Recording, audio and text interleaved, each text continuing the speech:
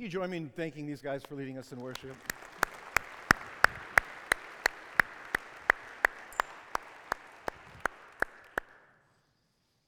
And on top of all of that, they wouldn't tell you this. They had to scramble this week. We had students who were supposed to be leading, and then went into quarantine, or were out of quarantine. And it's just so beautiful to have such an incredibly deep bench of talent at Dordt University, where people can just simply jump in and be able to do what our worship leaders here do. So thank you to all of them. Well, welcome to all of you. This is always one of the funnest times of the entire year. Probably have 4 generations of Defender Nation in the house right now.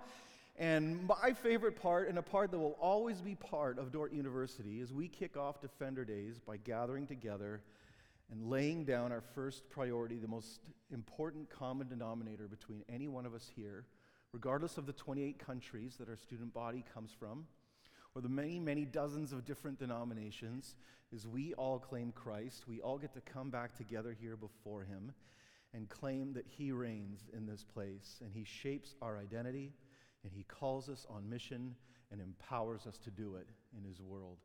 Praise be to God. Will you join me in prayer?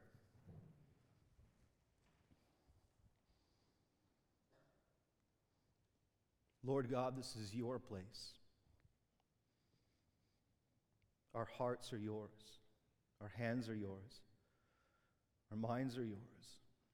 And we are trying to love you with all of our heart and soul and mind and strength, for you are worthy of it all.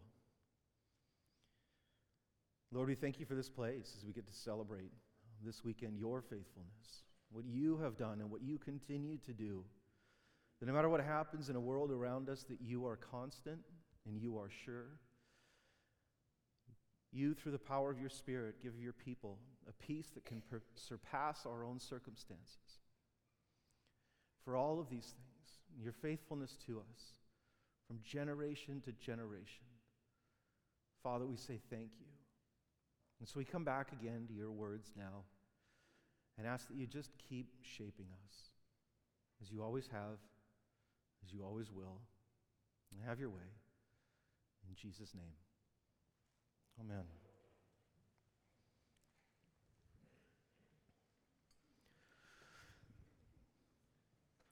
Have you ever been confused enough to wonder if you're going through some sort of identity crisis?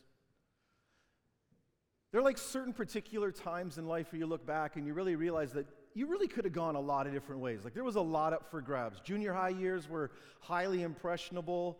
Often we go through puberty and we feel like we're in the middle of a new identity crisis. High school is like one extended 4-year identity crisis, and college often feels like one extended 4-year identity crisis, trying to figure out who am I, where am I going in this world, what does God want me to be, who did He create me to be, and we kind of just, I kept thinking that there would one day be a line where I would cross and be like, okay, well now I know who I am. And at 45, I still wonder what I'm going to be when I grow up. I still wonder if I'll grow up.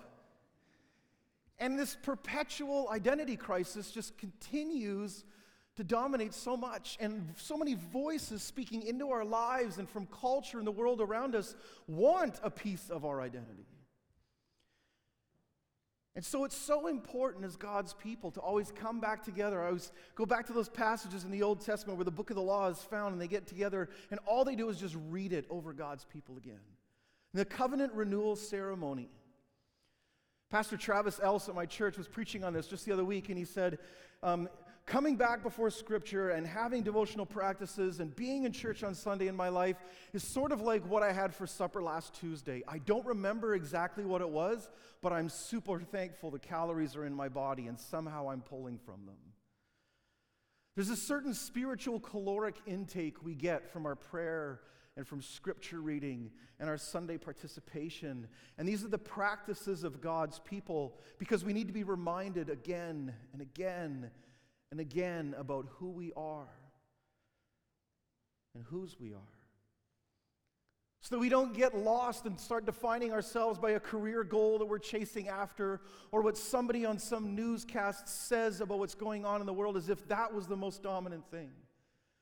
Because the most common denominator here in all of us is how we stand level before the cross. For all of us. Because the identity crisis continues. Normally in here I've got practices and exercises for students, but if you can read this, this is like for all of us middle-aged people. So start up in the top left corner. This is sort of a flow chart for midlife crises. Just kind of follow it on through.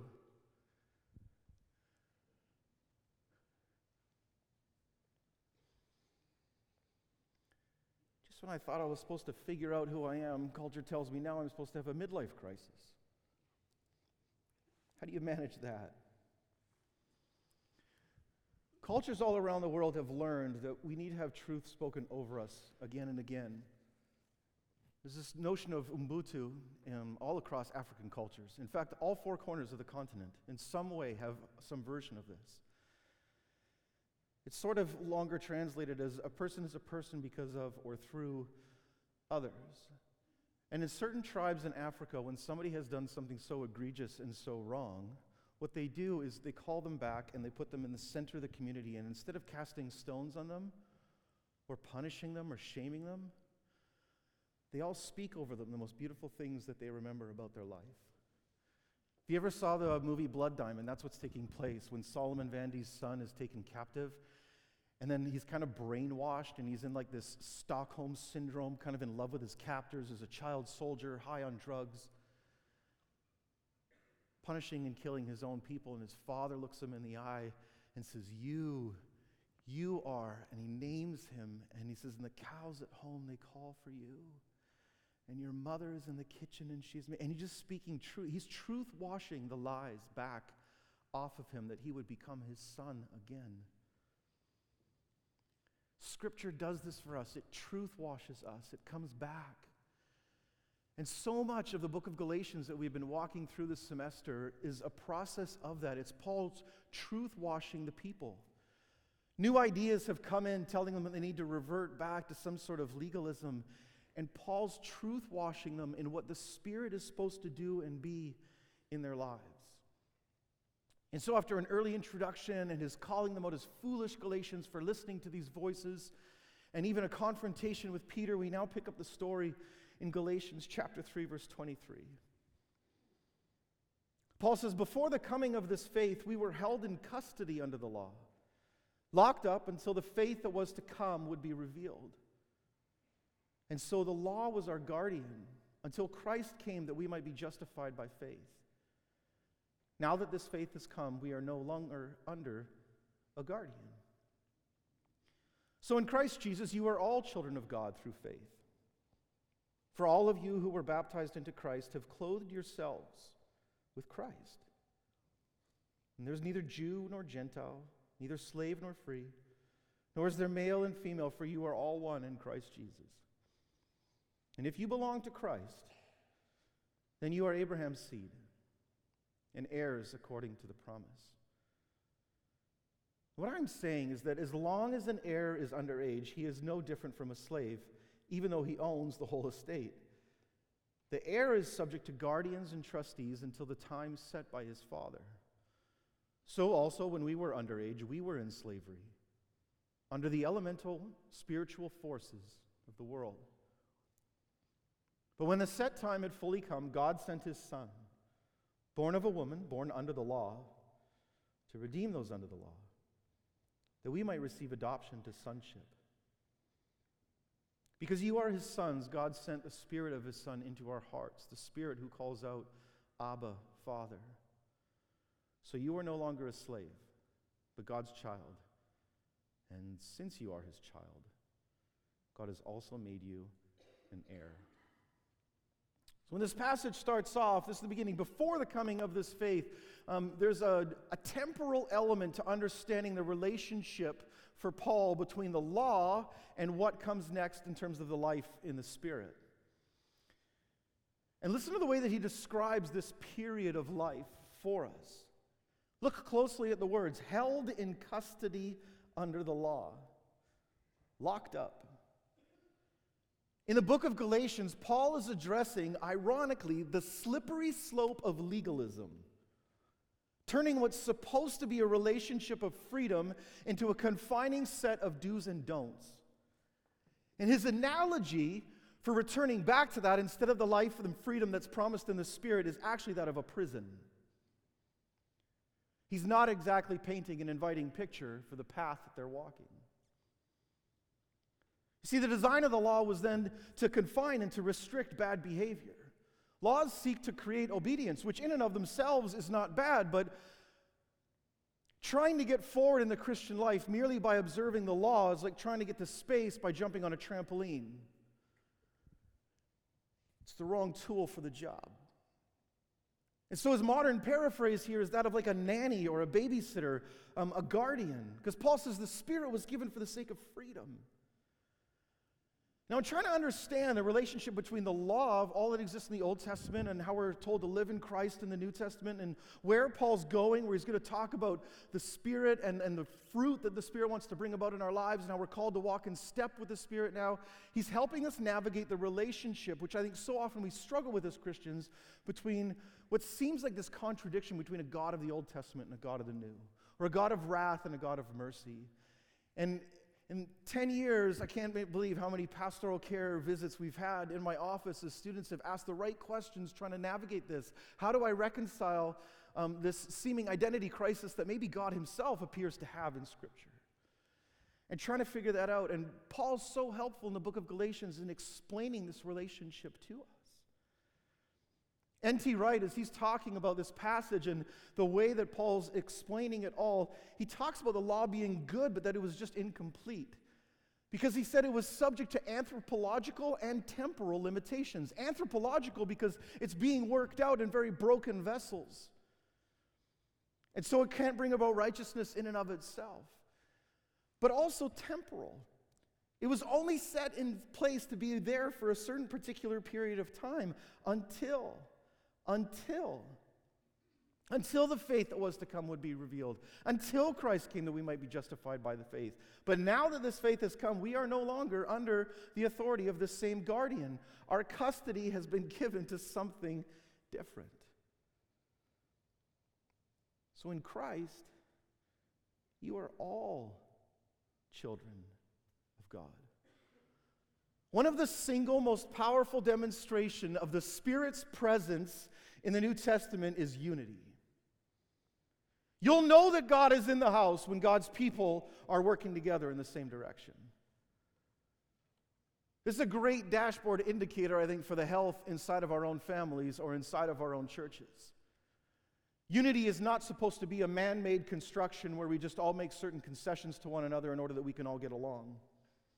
It is a gift that God wants to cultivate within his people, that throughout his brilliant creative ability of diversity allows us to experience a unity because our common denominator is greater than any numerator you would ever put above that. And that's what God wants to create in his people, that sense of unity. This verse that comes next has often been referred to theologically as the Magna Carta of humanity.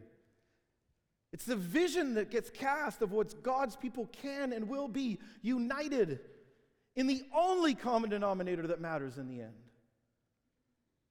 And look at the categories that he breaks through: racial, socio-political, sexual. Have there been three categories that have divided God's people or humanity more over time than those three? Where we have taken the beautiful diversity of God and instead used it to rank and classify, value and devalue people. Where instead of the first thing we see when we see somebody is the image of God within them, instead we see them by a label. We like to put people in neat categorical boxes, reducing the complexity and the brilliance of God, insulting him in the process. His creative work. And so part of the work of God's people, as Paul's envisioning this here for them, is that they would be the people who would break down these things, because the gift of unity being given to them is a new common denominator that transcends anything that any broken human has ever used to make one person worth less than somebody else. You've probably seen this before, right? First century Jewish morning prayers. A part that was in it, this is already popular in the first century, being used by many Jews, is you'd wake up in the morning And a Jewish man prays, "Blessed is he that he did not make me a Gentile. Blessed be he that he did not make me a slave. Blessed be he that he did not make me a woman." Listen to the brilliance of Paul and how he's constructing this argument back, being like, you don't get to say that anymore. It's not true. And he's not just talking to the Jews here, right? Because there's this difference between the Judaizers and circumcision and those who want to focus on the law versus the Greeks. But what I never knew before about this passage is how common this same expression of gratitude existed in Greek culture, dating all the way back already to Socrates. Diogenes records that the statement of gratitude taught by Thales and Socrates, that I was born a human being and not a beast, next a man and not a woman, thirdly a Greek and not a barbarian.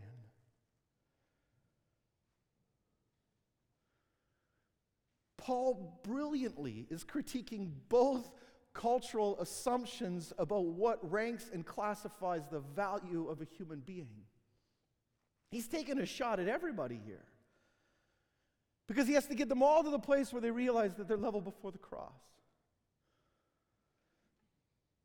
Neither Jew nor Gentile, neither slave nor free, neither male nor female.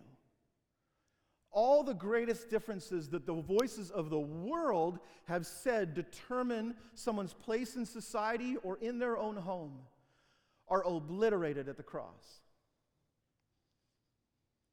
Next month across this country, there will be families all over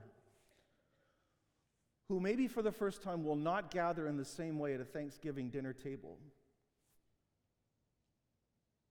who say that they claim a common denominator in Jesus Christ, but because of arguments that they've had about vaccines or masks or critical race theory or LGBTQ issues or political differences or theological differences, will not gather at the same table and will not eat the same food and will not share the same place in comfort with one another, because we have replaced our biggest common denominator no longer with Jesus, but with an allegiance bigger than that.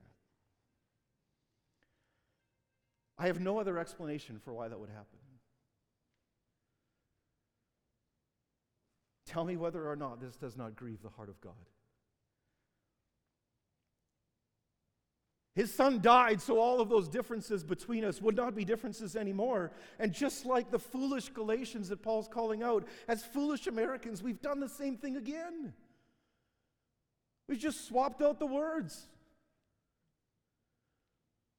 We need a reclamation of heart. We can't agree on being thankful together because we differ on these smaller things. We have no right to take this place. We have no right to set those differences up. It's like me walking up to Bruce Arians and being like, I know that you're coach Tampa Bay Bucks. Tom Brady's all right, but I think I can take this. I mean, we're the same age, right? I mean, we're virtually identical. And Bruce would probably say, well, did you play any high school football? Well, no. How about in college? No. You stay in shape? Yeah, no, not really. Like, what a ridiculous thing to ask something that I haven't done any of the work beforehand. So we right now are having arguments and dictating our positions and our identities over small things when we haven't done the big stuff first. And the reason why this is so important in the book of Galatians is where Paul is driving at. You are all children of God. You are all one in Christ. Is Jesus not a big enough common denominator for you? And if he isn't, then your God is too small. Why would you reduce the work of the cross? Why would you make it less than everything that God designed it to be? Why would you be a Christian in name and not enjoy the full benefits of everything that Jesus died to provide for you?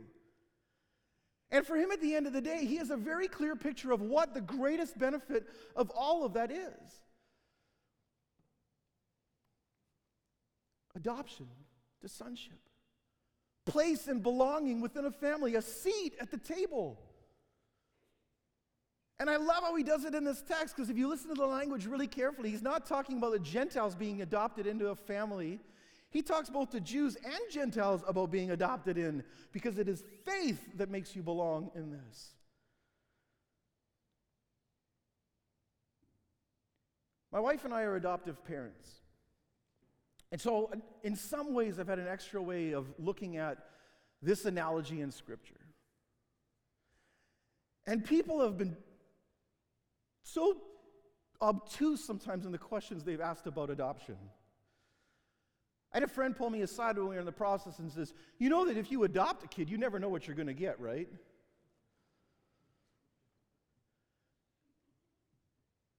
Because at a biological birth, I mean, you have full control over everything.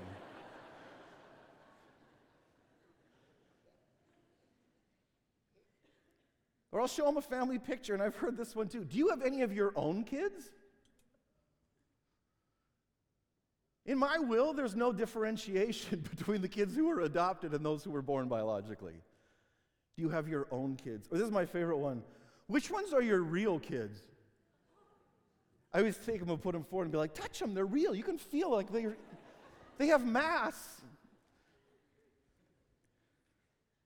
So understand how this plays out in this passage. Adoption to sonship is a place of the same standing in God's will, where Jesus selflessly takes the inheritance of the riches of the kingdom of heaven and then raises us up to the similar standing. That you are loved by the Father as much as the Father loves the Son. God loves you as much as He loves Jesus. And your place in that family is not up for grabs, so let's call out the lies around us for what they are, come back before God's Word, and understand that as His people, we have something so much greater than whatever differences the world says need to split us all apart right now. J.I. Packer, one of my professors in seminary, said it like this in his famous book, Knowing God. Justification, by which we mean God's forgiveness of the past, together with His acceptance for the future, is the primary and fundamental blessing of the gospel. But this is not to say that justification is the highest blessing of the gospel. Adoption is higher because of the richer relationship with God that it involves. So let's back this up a little bit. Listen to the Trinitarian language already here in Galatians. Because you are His sons, God sent His Spirit, the Spirit of His Son, all three persons of the Trinity in the same, this perfect relationship at the center of all things, the theory of everything, into our hearts, the Spirit who calls out, Abba, Father. So the center of everything is this perfect relationship, Father, Son, Holy Spirit, dwelling together in perfect unity. And the invitation of Scripture is to come and be part of that family. Come and be part of the perfect relationship. See, you cannot fully enter into communion, the communion of a perfect relationship of Father, Son, and Holy Spirit while bringing divisions into it. This is why unity is talked about as such an important manifestation of the Spirit in the New Testament. Because I can't bring my broken, unresolved, angry garbage where I'm demeaning other people and then claim to want to enter into a perfect relationship where that does not exist between the Father, Son, and Holy Spirit. And God wants to refine and purify those things out of me. Because there's a perfect relationship at the center of it all. Not a perfect set of rules, not a perfect set of doctrines. A perfect relationship. And so the other things are all important along the way. But they're not the end game. At the end, the center of all things is the relationship between the Trinity. And so we've talked about this theme all semester. In the book of Galatians, this notion of presence over performance. That the greatest calling is to simply be in and with and experience the triune God. Father, Son, and Holy Spirit. And that Spirit is so key into making that relationship closer. It is the catalyst that makes it happen in our lives. That's why Jesus was so excited for it. That's why He called it power. That's why He said, wait in Jerusalem till my Father gives you the gift. Like, that's what it'll do. And as a result, at the end, this is what happens. You are no longer a slave. And listen to Paul's process now of truth washing. You are no longer a slave. You are God's child. Created, called, saved, redeemed, anointed, set apart, empowered, a royal priesthood, a holy nation, Defender Nation. And He's madly in love with you. And He wants to redeem the world through you. He wants to take everything that Jesus has earned and offer it back to God's people. That you would share the same standing before the Father that Jesus enjoys. And the Spirit's job is to keep reminding us of that. This is who you are. This is who you are. Do not be disrupted by an identity crisis, no matter how loud the voices of culture or politics or infighting are. Know who you are. The beloved child of God, who He's refining into a masterpiece. He's so in love with. He's not going to lay down His life for you. He already did. That is so sweet. That's who you are. Know it in the core of your being. Will you stand, please?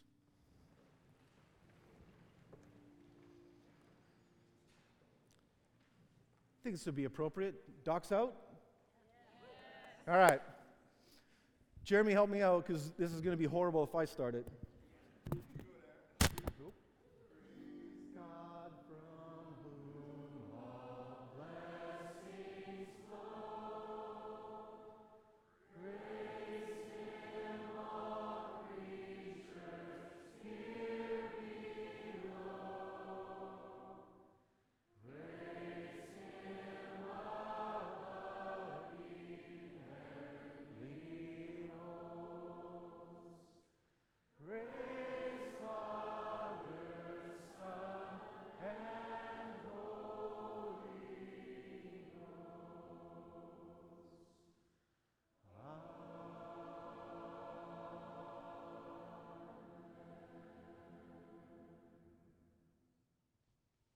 Children of God, let no lies ever stick to you.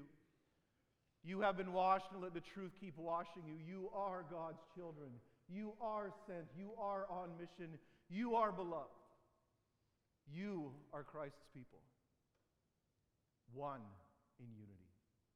Have a beautiful day and a great weekend celebrating God's Word. Amen.